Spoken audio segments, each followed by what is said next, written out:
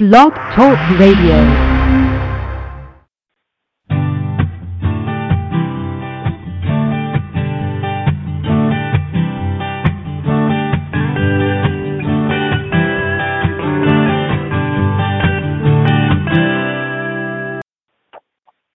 Good morning, everyone, and welcome to Speaking of Green. I am your hostess, Beth Bond, curator of sustainable news at Southeast Green, and we are honored and thrilled to have Dr. Marilyn Brown back on as a guest. She was on several years ago, but she's such a busy lady, and we really, really appreciate her taking time out of her busy schedule to be on the show with us. And she's got some new stuff to talk about energy efficiency. For those of you who don't know about Dr. Brown, she is a Brooke Byers Professor of Sustainable Systems in the School of Public Policy at the Georgia Institute of Technology. Her research and teaching focus on the design and impact of policies aimed at accelerating the transition to a sustainable energy future is nationally renowned. She has authored 4 books, including Green Savings, How Policies and Markets Drive Energy Efficiency, which was published by Prager in 2015, and among her honors and awards, she is a presidential appointee to the board of directors of the Tennessee Valley Authority and a co-recipient of 2007 Nobel Peace Prize for co-authorship of the report on mitigation of climate change. She currently serves on the National Academies Committee on Pathways to Urban Sustainability and on the U.S. Department of Energy's Electricity Advisory Committee. Welcome, Dr. Brown. Thank you for reading all of that, Beth. I know that it was a mouthful, but a good mouthful, though. A good mouthful. So clearly you've been busy, and I did not realize you had published a new book, and we will get that up on the site so people can check it out immediately after the program. But tell us where we are with energy efficiency right now. All right. Well, the nation is sluggishly improving its energy efficiency. It's on the glide path to reducing energy consumption requirements, say, by households and by manufacturing, but it's not accelerating progress sufficiently to meet, for instance, climate change goals or even to make much of a dent in electricity and gas bills. So that was one of the reasons for undertaking this study, which will be released on Monday, so stay tuned, and folks will be able to check it out at the end of the program when I give them some info about contacts. Super. Now tell us, because the study is about the future of electric power in the South, and you are clearly the region leader when it comes to these issues. What were some of the key findings out of the report? Well, maybe I could set the stage for a moment, because this report was funded by the Strategic Energy Institute at Georgia Tech, and it started almost 2 years ago when we didn't have the Clean Power Plan, which ended up being the focus of our report. So just let me lay the context a bit more.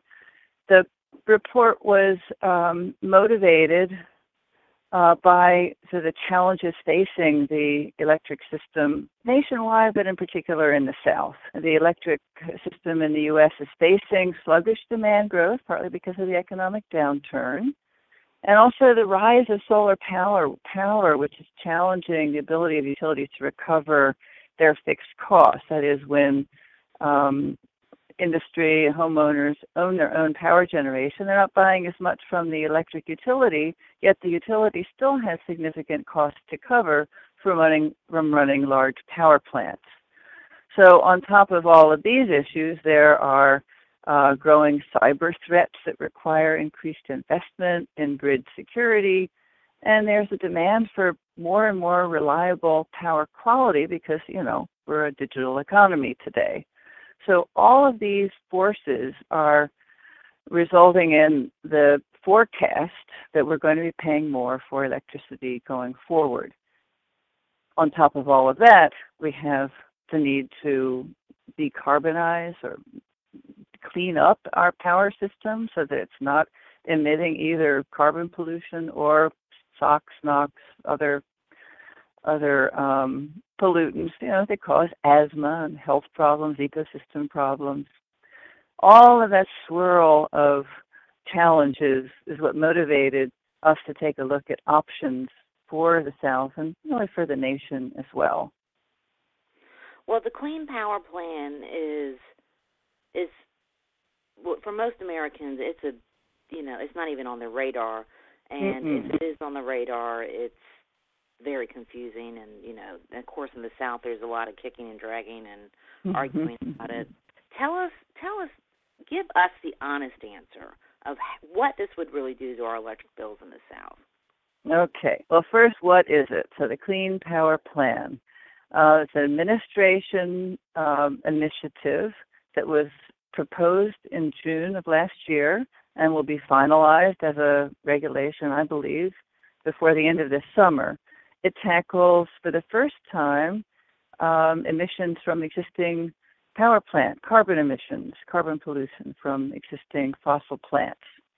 So this is a very big step forward, in my opinion, in environmental economics in the U.S. We have had regulations already tackling vehicle emissions. We have these great fuel economy standards that are moving toward moving cities into cleaner air because cars are more efficient today. When you look at carbon emissions, you typically just need to turn to cars and coal. Those are the two biggest polluters.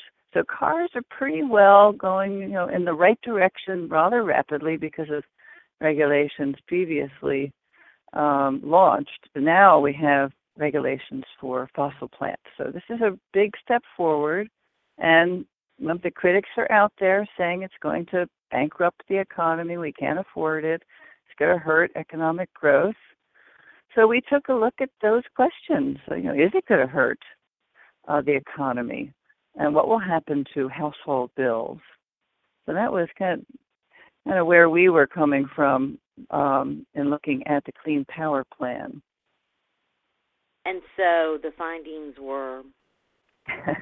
Yeah, the findings are that if policymakers in states across the U.S.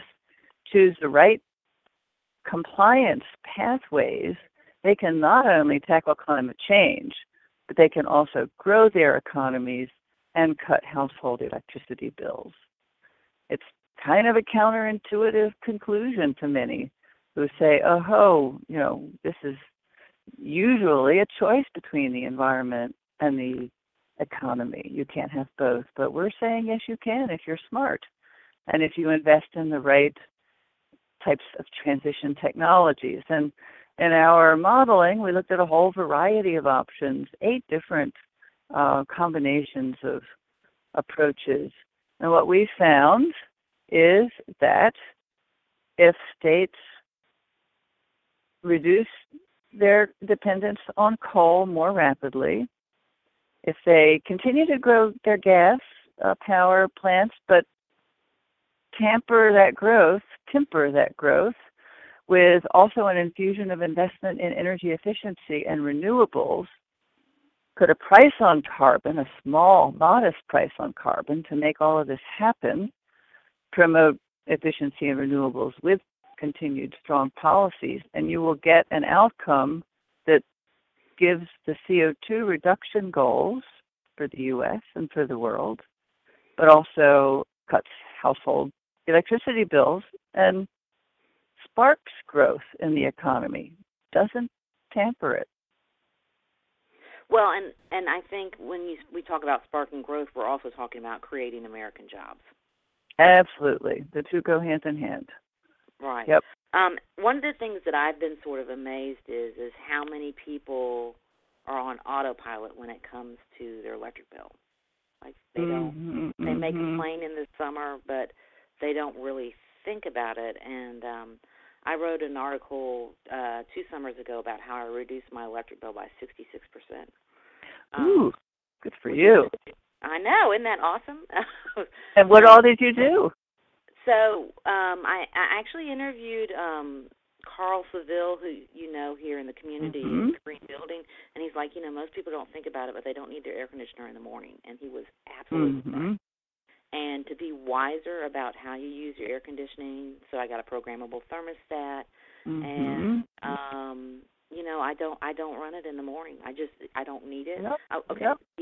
Most mornings, and And then, very careful about lights. All my light bulbs are changed and that kind of stuff. And just very conscientious about my usage. And I don't leave lights on. And it's harder when you have kids. I understand that because I babysat, and I was like, oh my gosh, they never turn a light off. So, but anyway, it makes a huge difference. And so I feel like if I can do it, anybody can do it because it's easy. It's not like I'm willing to work hard for it. It is easy, and there's so many new great products on the market. All of these new smart thermostats. I was surprised to learn that about half of the households in the U.S. still don't have a programmable thermostat because they don't cost much. And then many of those who do have the thermostats that can be programmed aren't programming them or aren't programming them very wisely. So there's a lot we can learn if we just pay attention to the details, like you were saying, in your own situation. So our numbers are pretty impressive.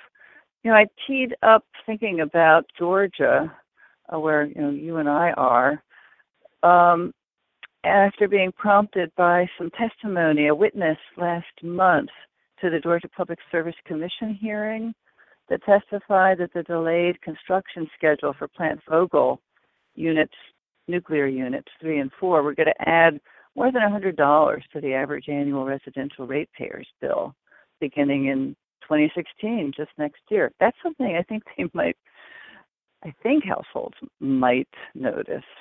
But in contrast, the kind of savings that we're forecasting from these smart policies are on the same order of magnitude, only they're reductions and not increases. So these may seem like small amounts to a household budget, but boy, in aggregate, it's billions of dollars. Right. Well, and I think that's the other thing. It's like, especially, if you start thinking like, all right, if I could at least educate people, right? If I educated people at my office, at my place of worship, at at home, at school, then you actually make a big impact. And we've done a lot of energy efficiency work at my church. And churches are notorious, right, because there are a lot of old buildings, a lot of head in the sand and that kind of thing. And it takes upfront capital. It does take some money to invest in these better technologies. Right, but sometimes hard to give it a priority when there are other alternatives, like helping people directly as opposed to indirectly. Right, but on the flip side, as my argument always is should your tithes be going to the utility company, or should they be going to help people? And so, because we're lucky enough to have Georgia Power has amazing rebates, and Georgia Power is not the exception. Most utilities have amazing rebates. I mean, most churches and places of worship are on a business, some type of small business rate, and they all have rates. And so we've actually gotten $1,700 back for implementing energy efficiency. And the other thing they did was they said, okay, on Fridays during the summer, we're just going to close, so we're not running the air. Very smart. $600 a month. So I mean, there's lots of things that can make a difference. I just think people have to think about it, right? Yeah, and I do agree with you that many of the utilities in the South have some good rebates. But when you go up north, I know electricity prices are higher, and so maybe it's on the radar more, but you see even better rebates. So I was in Cape Cod for a vacation, and one of my friends needed to get a new electric water heater. And this Massachusetts program called Mass Save offers $750 if they buy a heat pump water heater. These are great machines. They're just so efficient, and they dehumidify your basement at the same time. So it's like a 2-for-1. Plus, you get $750 back from the utility. I wish we had that kind of a program in and it's in southern states. Benefits. Yeah, I call those unintended benefits, right? Yeah. And energy savings and rebate and right? Yeah. And dehumidify. Yeah. So, and churches are notorious for dank, dark basements. It would be a great machine for a church.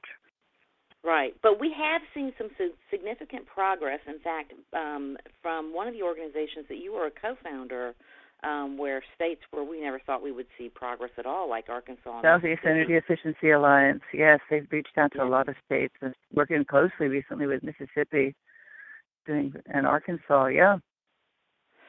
So there's hope, right? There is. And I hope that the kinds of, Georgia Tech likes to do studies where the facts are in front of you. And if you don't like the facts, if you don't believe the facts, you have to get in and say, well, what's wrong with the assumptions? So all of this kind of work that we've done and it's going to be reported on in our Monday release of the Georgia Tech paper, all that it's meant to try to sort of challenge the myths and some of the misperceptions about what's possible in the future. What can we do? What can we do to clean the air, reduce bills, or do we just have to do more of the same? Right. Now, you speak all over the country on these issues. Do you still find resistance to sort of the idea of energy efficiency and climate change and clearly we still have issues here in the South, but outside the South? Well, I think that energy efficiency has so many different dimensions to it that usually there's some way you can resonate with say, individual residents and citizens. Either it's I want to be independent from the Middle East, I want to clean the air, I want to save money, I want to grow the economy, or at the same time, I want to cut greenhouse gas emissions. So any one of those arguments can move people. So energy efficiencies, unlike other movement, there's so many ways you can relate to people. But still, we need to do more because it does come down to how households and businesses spend their money, and then it's where the rubber hits the road. What are they going to do? Are they going to go out to see that movie, or are they going to go and maybe replace their old incandescent light bulbs? It's a trade-off. Or they can sit at home in the dark and find other fun things to do. Yeah.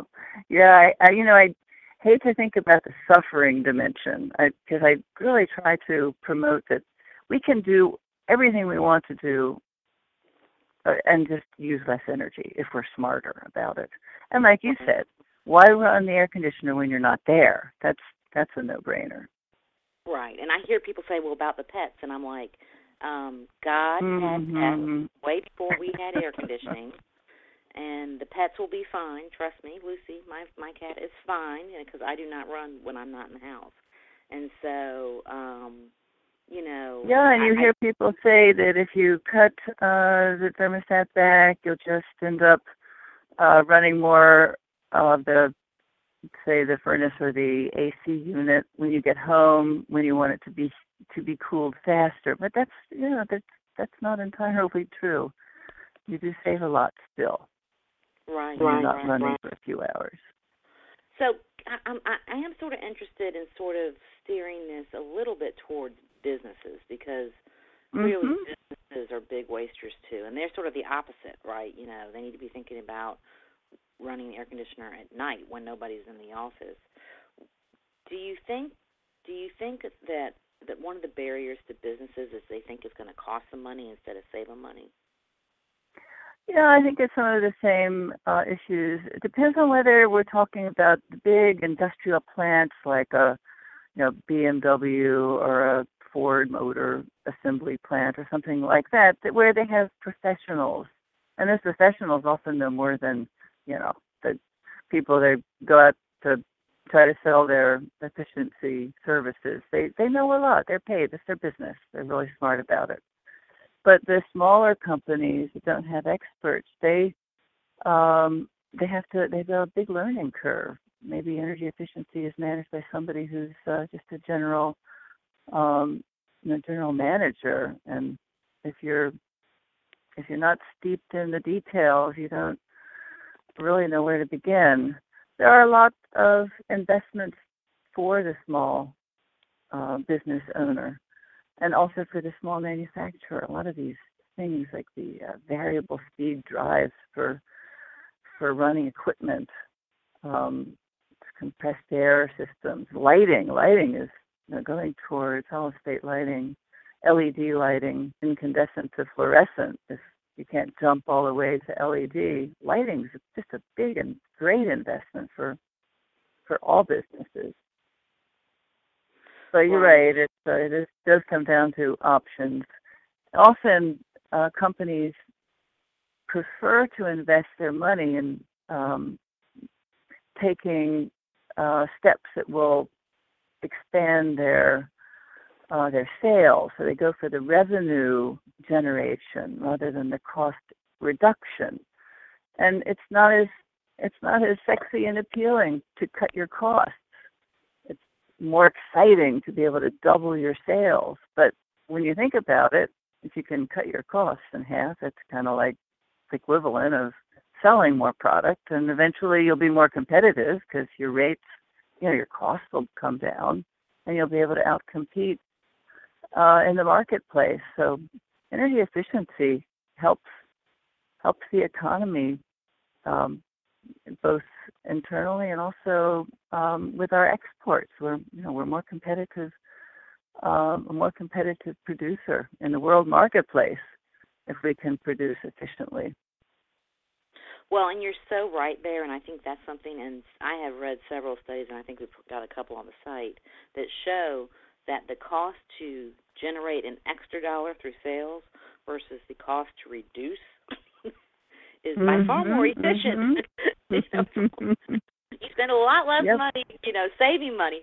Isn't that funny? You spend a lot less money saving money to actually grow sales. So, not that I'm saying you shouldn't grow sales, but I'm just saying, you just have hit every single point. Well, we're almost out of time, and this always goes so fast when I'm having a great conversation. I do want to, real quick, I know you've got a website for us, but I'm assuming the book is available. Is it an institutional? It's available in September. Prager Press. I got the final proofs. They're going to full production this month, next month, out in September. Prager. I'm sure that you can already order it, and it's not very expensive. So it's going to be on Amazon. People can pick it up on Amazon. Yep. Or Barnes & Noble or whatever. Yep. Great. The Georgia Tech bookstore. And the Georgia Tech bookstore, exactly.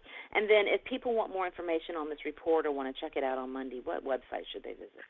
I think they should Google Marilyn Brown, Georgia Tech, and that will take them to my website. I have a lab. It's called the Climate Energy Policy Lab. So CEPL/Georgia Tech also gets you there. Super. Hey, thank you so much for your time. I know you're busy and you're up in D.C. today, so I'm sure you've got a speaking engagement, and we really appreciate you taking time out of your busy schedule to be with us. And thank you for your enthusiasm for energy efficiency. That's great, Beth. Appreciate it. My pleasure. Bye. Okay, bye-bye.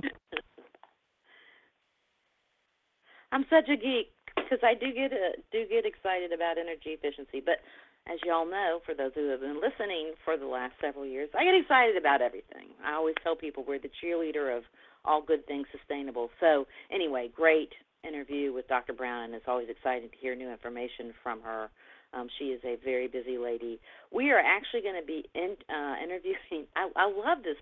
They're from South Carolina. It's called Fly Punch, and if you got fruit flies and you're trying to keep chemicals out of your house, I think we're going to have a very entrepreneurial, entertaining conversation next week with the folks from Fly Punch. So please join us at 9:30 a.m. Wednesday morning Eastern Standard Time. And this is Beth Bond signing out with Jeff Hicks and the Heretics, Life's a Peach. Don't forget, Southeast Green is online 24/7 with all your sustainability news in the Southeast. Bye, y'all.